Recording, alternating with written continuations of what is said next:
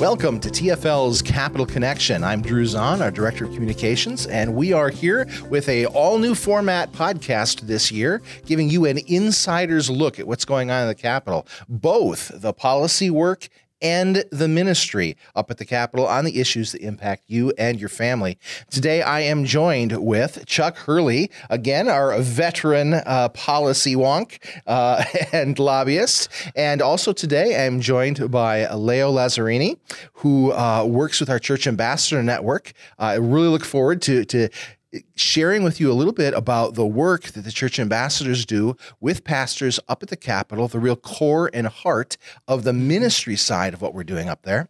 Also looking forward to talking about this first couple of weeks of session. The business, the hard work of legislating has already begun, but also we have a brand new tool on our website. I'll talk more about this in a bit, but a way for you to be able to follow along on the bills that we're talking about and even some of the bills that we're not talking about, so you can get an idea of exactly what's happening all week long. Don't even have to wait for the podcast to find out what's going on at the Iowa Capitol on the bills and the issues, like I said, that impact you and your family. But let's start with Chuck. Chuck, the legislative session has begun. I know you've already done some testifying up at the Capitol.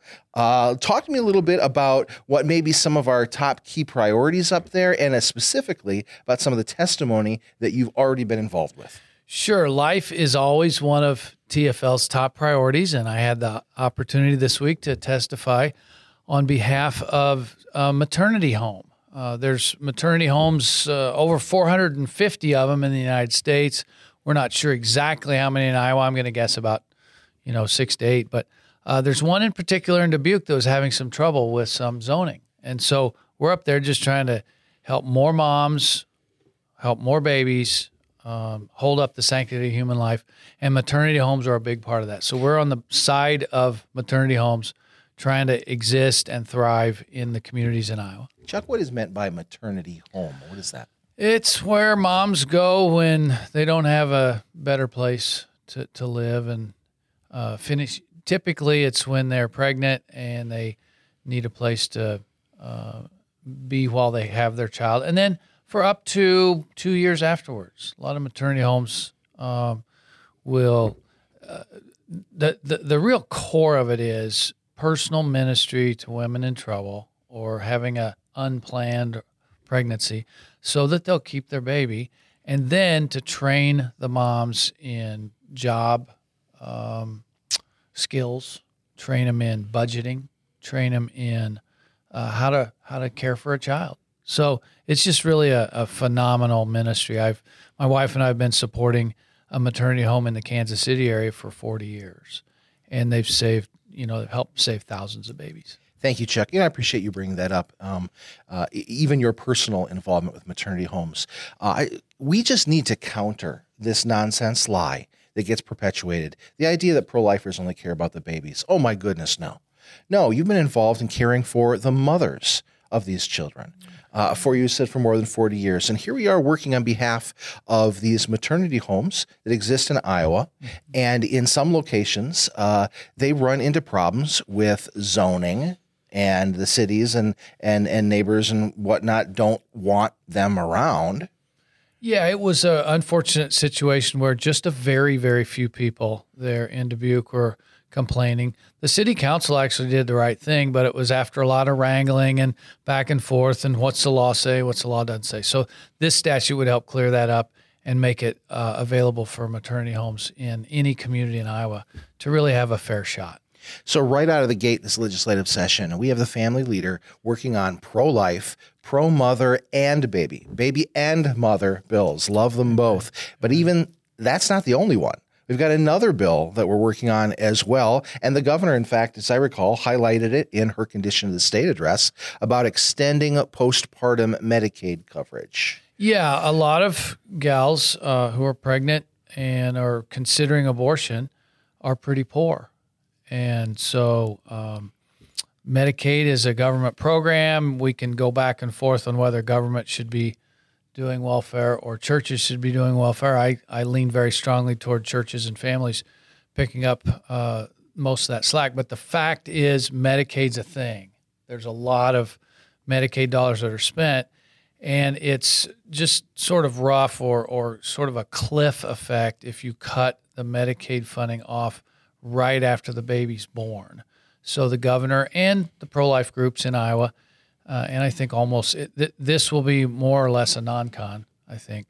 Most people think it'd be good to make sure and stay with that mom at least until the baby's a year old. And again, until the gal can get job training and get out there and stand on her own 2 feet. You use the phrase non-con. You mean non-controversial, right? That's what that stands for? All right, good. And that's very, very rare for the family leader to get involved in a non-con, okay?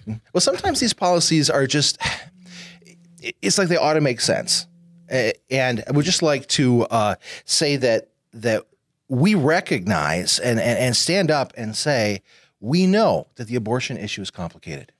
We understand the idea that women find themselves in difficult positions that make an abortion an appealing option. And obviously, we don't want to see the mother suffer the pain of that abortion. We don't want to see the child lose his or her life in that abortion. And we recognize that part of that means when that mom is in that desperate situation, whether it's poverty or an unsafe or unstable home situation, we want to be there. We want to help. We recognize that's needed. And here we have 2 examples of the family leader working right out of the gate in that very kind of issue, caring for both baby and the mother. You said something earlier, Drew, that really caught my attention, and that is that for my adult lifetime, 45 plus years, I've heard a falsehood perpetrated that pro-lifers, quote, only care about the baby as long as it's in the womb.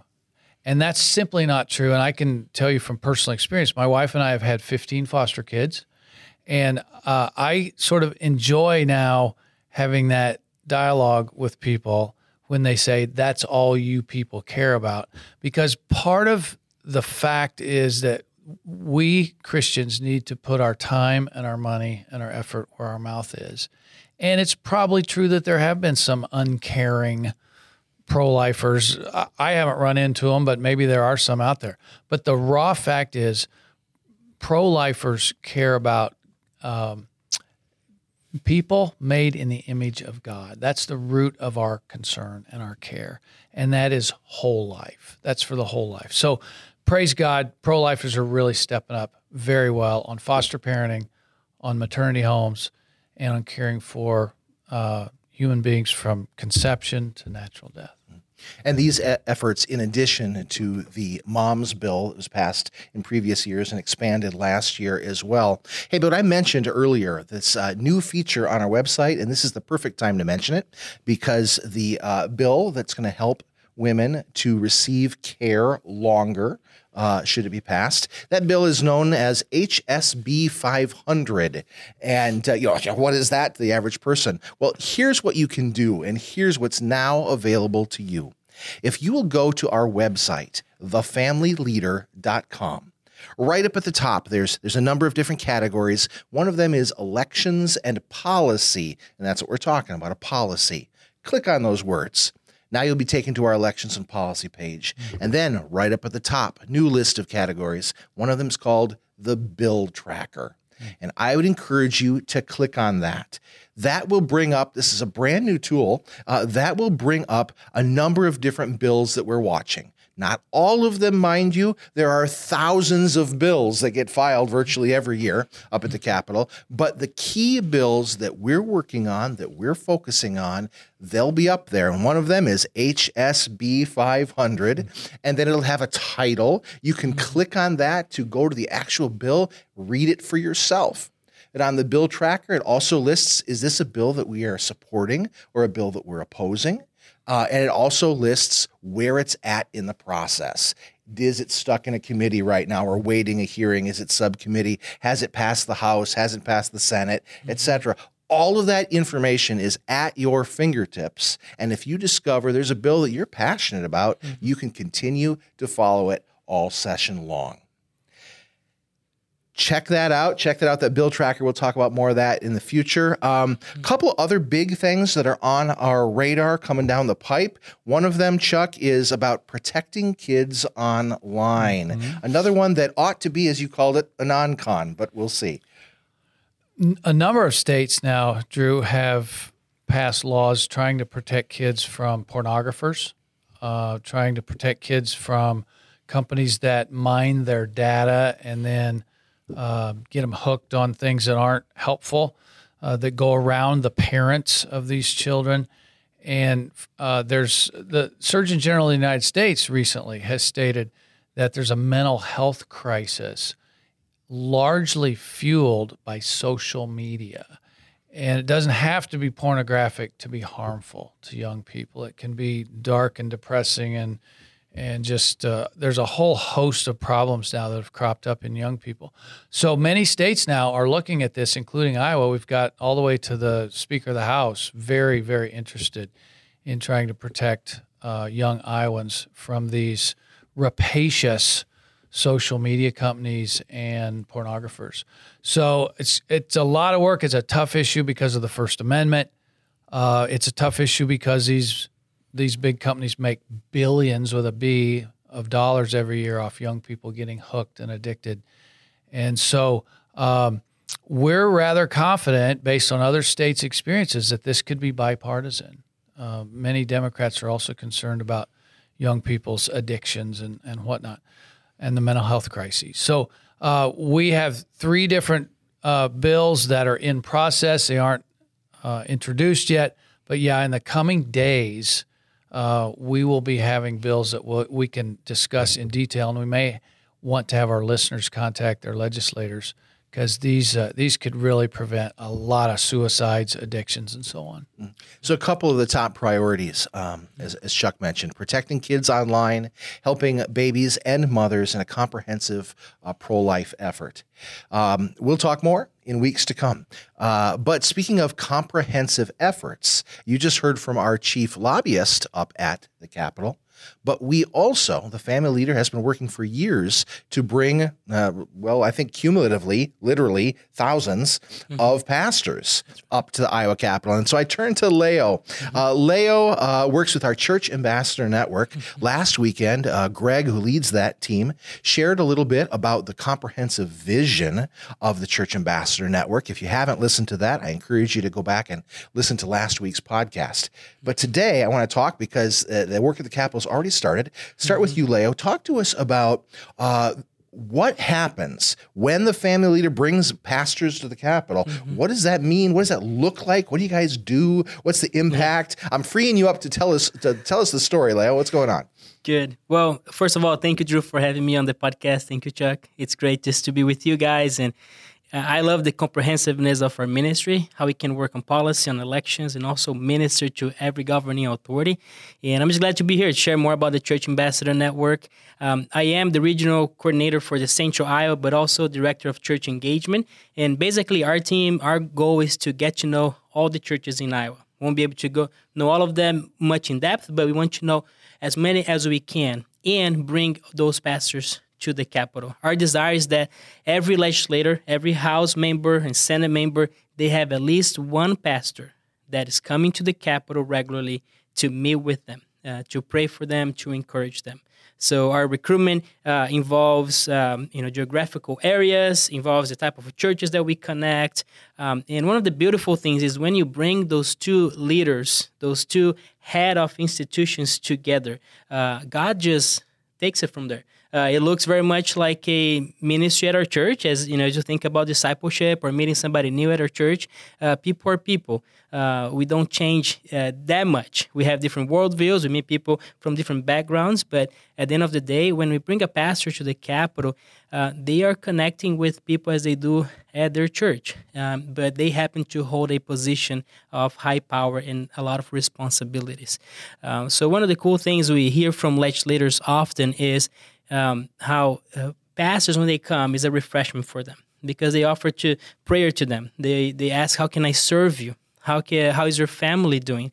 And in a day that they're very busy reading through bills and trying to discern what is best for the people of Iowa, carrying the weight of decisions on their shoulders, having somebody that comes alongside you to encourage you with scripture or pray for you is amazing. So we have heard great feedback from our legislators, and we have three teams at the Capitol of pastors we call. One we call our local pastors, local team. Those are pastors that are from each house district that we try to recruit to bring them. So when legislators meet with the pastor, they're familiar with their area. So the pastor knows the city, the legislators knows the city, they know the community. They're able to connect on the local level and talk about the community there. Second, we have our equipping team at the Capitol, and they work specifically on overarching principles that the Bible has for specific topics like education, criminal justice, and brokenness or bondage. And they really wrestle through with legislators on an overarching level on principles that they can use as they're shaping policy or thinking through it. They come to inform them of the Word of God and very much of what election policy do, and they do on a different level of more of the principle of it. Not so much specific policy, but on some overarching principles or foundation that helps them. And then third, we have our care team. And we love our care team. Those pastors, they come more regularly to the Capitol. They don't come once a year, but they come every other week. Some come every month. And their goal is to connect more regularly with legislators. You know, pastors from Sioux City, Iowa, or Dubuque, or some other areas in our state, they're far away from, the Capitol. So it's hard for them to come every other week. But we have those pastors that they are available. And when they came once, the Spirit just put a burden on their hearts to continue to come. They see that as an open door for ministry, to care for people, minister the word, share the gospel. And then we connect them with the care team. And they are the ones that work through specific passages that can build them up as a leader. As we know, I'm sure Greg mentioned that last week as well, but the Bible has a lot to say about government. About our government leaders, what it does, why God created it, and they're able to work through those principles. Some of the cool things I've heard over the years, I've been in this role for over 5 years now, and I'm from Brazil, as you can tell. I have a thick accent, and had nothing to do with government before, didn't want to engage government at all. But as I began to dig in the scriptures and see the importance of government, I just grew in passion for ministering to governing authorities because I see the importance of it. And over the years, what I've noticed is I've seen legislators just come to pastors before they're voting on a bill and just asking for advice or prayer. It's something that is maybe hard to decide on. It's not black and white. It's a gray area, just rough decisions to make. And pastors would be able to encourage them right there. I've heard from care team members of those pastors, legislators, that family members were sick. Or had a disease or cancer. And I've heard one story where the legislator asked for prayer. And this pastor prayed for healing. And later on, a few weeks later, this legislator came back and said, look, I don't have that type of faith, but actually the member of my family that you prayed for was healed. And what a beautiful thing that is, to see that the Word of God and the power of the Spirit can touch those lives at the Capitol as well. And they're people just like we are. They need the gospel. They need people to minister to them. So it's just it's a blessing to be at the Capitol. It's a privilege to be at the Capitol. It is a space that's not as much as a church friendly, or in our own communities. There's a little bit more tension, a little bit more conflict. People sometimes are a little bit more stressed out or overwhelmed. But what a opportunity to minister, right? An opportunity for the church, exactly. Yeah. Leo, thank you so much for sharing that with us. We're going to hear, I think, more from Leo as the weeks go on here and other members of the CAN team. But I just want to highlight one of the things that he said. He was talking about pastors who learn to see the Capitol as an open door for ministry. Mm-hmm. And I wonder how many of our listeners today have ever thought of the Capitol in such a way, as an open door for ministry or as a missions field. Mm-hmm. That is part of the comprehensive heart and nature of the work of the family leader. And I would encourage you, make sure you tune in to us next week. We will continue to hear more from CAN. We'll hear more about some of the specifics. We'll hear more about just a lot of the things that they're working on up there, that the pastors are bringing. I look forward to more stories too as well, how lives are changed and how lives are impacted both by the policy and by the ministry at the Capitol. Thank you for listening to this week's edition of the Capitol Connection. I look forward to having you join us again next week. This podcast is a project of the Family Leader and the Family Leader Foundation and is only possible through the generous support of our donors. If you would like to partner with us in our work, please visit thefamilyleader.com